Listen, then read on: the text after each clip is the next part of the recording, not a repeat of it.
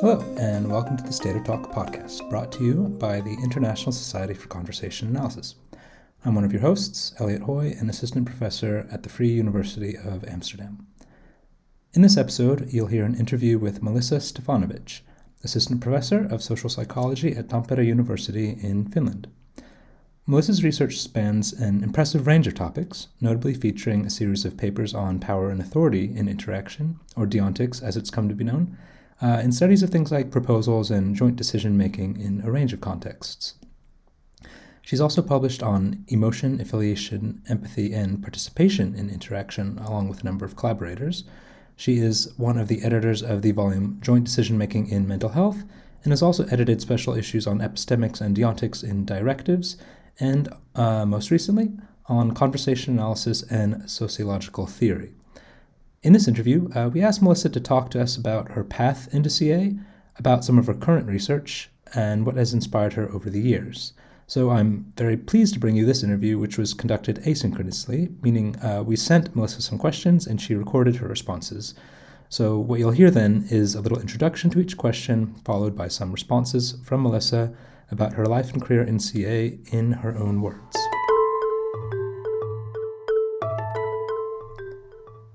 We started out by asking Melisa to tell us a little bit about how she got into ethnomethodology and conversation analysis. That is, what were her sort of initial experiences that led her into the discipline?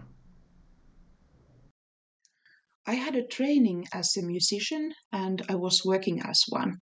But then I got a baby, and during the maternity leave, I wanted to learn something new. And so I started taking classes in social psychology at the Open University. In one of the study materials, I then encountered the phrase ethnomethodological conversation analysis, and it just sounded really intriguing to me. I had been dreaming about doing a PhD, and as a musician, I didn't care that much about which discipline this PhD should be part of, but I was quite interested in the different types of methods that one could use in a PhD project. So I Googled this mysterious phrase, ethnomethodological conversation analysis. And as a result of my Google search, I found out that Esa Lehtinen had done his PhD thesis by using this method. During my youth, I had gone to the same school with him and his brothers. And with one of his younger brothers, we had at some point realized that actually this family and all these brothers, they were my cousins.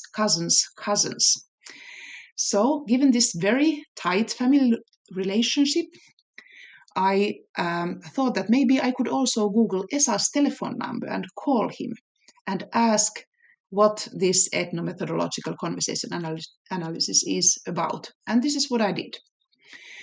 Then my main question to Esa was whether this method would be something that I could learn and whether I could apply it in a PhD. And he said that, well, it's certainly possible, but you can't do it alone. You can do it by yourself, but you need to contact other researchers who are using CA. And somehow I needed to find a way to attend to data sessions because this was something that ESA really emphasized. At that time, there were no Zoom data sessions around, and attending to data sessions was very complicated at first. These data sessions that I could attend to were in Helsinki, and I live in Loimaa, which is about 3 hours away from Helsinki.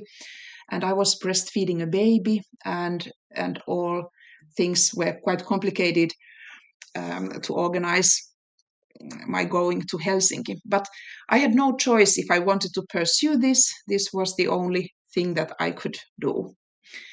Later on, I got affiliated with the research group by Anssi Peräkylä, and all the practical things became easier and easier.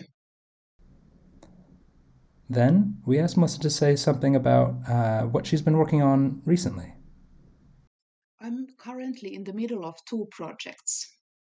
The previous one had to do with joint decision-making in mental health rehabilitation, where we did both ordinary CA work and some CA-informed experiments on joint decision-making in the context of depression. The new project is some type of an extension of my previous projects, but here the focus is on how participants retrospectively account for those very interactional phenomena that we have been previously examining through CA methods. So in this sense, it's not only about CA, but something in which we also use the tools of discursive and narrative analysis, as well as positioning theory. One of the main ideas here is to shed light on how the subtlety of those interactional events that people may experience as problematic, how these can be addressed in retrospect. We want to investigate how problematic experiences and accounting for them may be subject to various cultural constraints and even systematic biases. And this is something that I've been thinking about ever since I did my first studies on deontic authority and on the negotiation of deontic rights. What would happen if a person would try to account for such subtle negotiations in retrospect? So I'm happy for the possibility to look into this issue now. Next, we want to know about any key piece of advice that she gives students, concerning how to go about an analysis, how to do recording, or any professional aspect of working in this field. Well, one piece of advice that I always give to my students is that critique is a gift. And not only the so-called constructive criticism, but also the less constructive stuff. What is good research and what is not? It's something that's ultimately socially determined, and all types of critique can give you a hint of what type of research is acceptable at the present moment, and what are the things that you currently should not do. So, in case you have wonderful creative ideas that do not fit well with what's currently appreciated, one needs to find a way to package these ideas in a way that is acceptable at the moment. And this can sometimes be a great challenge. And critique is very valuable from this point of view because in all forms, it offers a very good view on what is currently going on in the academia and how your ideas fit with that. We then asked Melisa to tell us something that's changed the course of her research, be it a paper, a lecture, a mentor, or anything like that.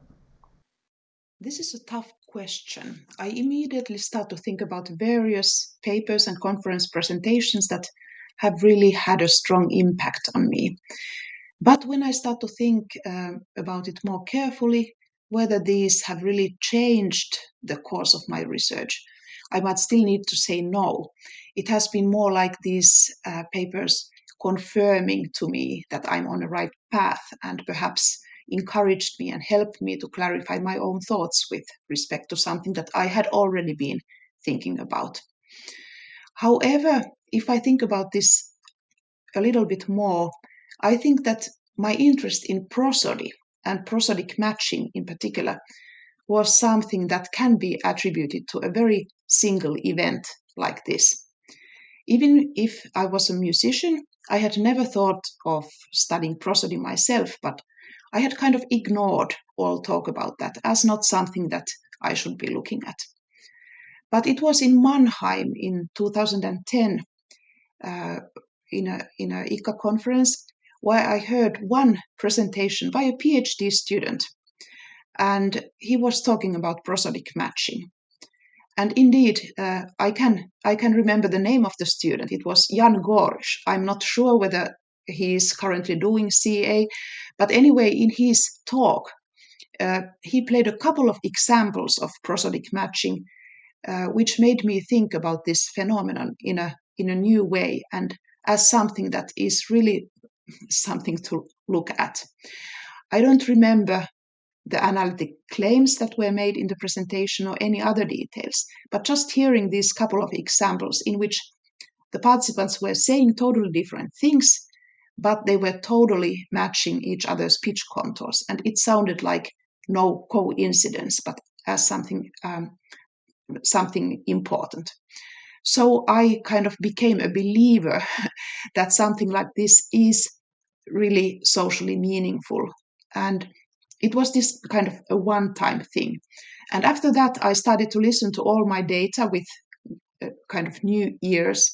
I didn't give up all my previous research plans, but this interest in prosody has become a systematic part of what I do.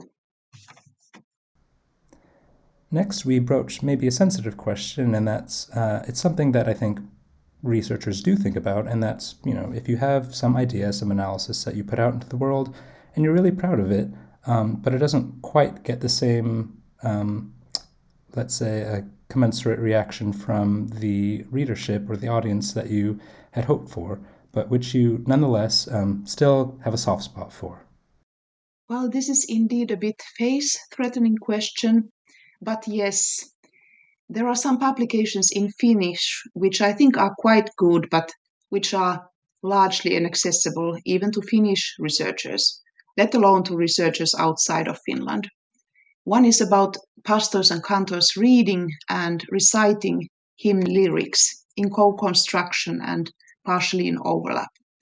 And I think that this paper is quite interesting from various perspectives, but as I said, it's largely inaccessible, and it hasn't been read, I think, by anyone except the editors and myself.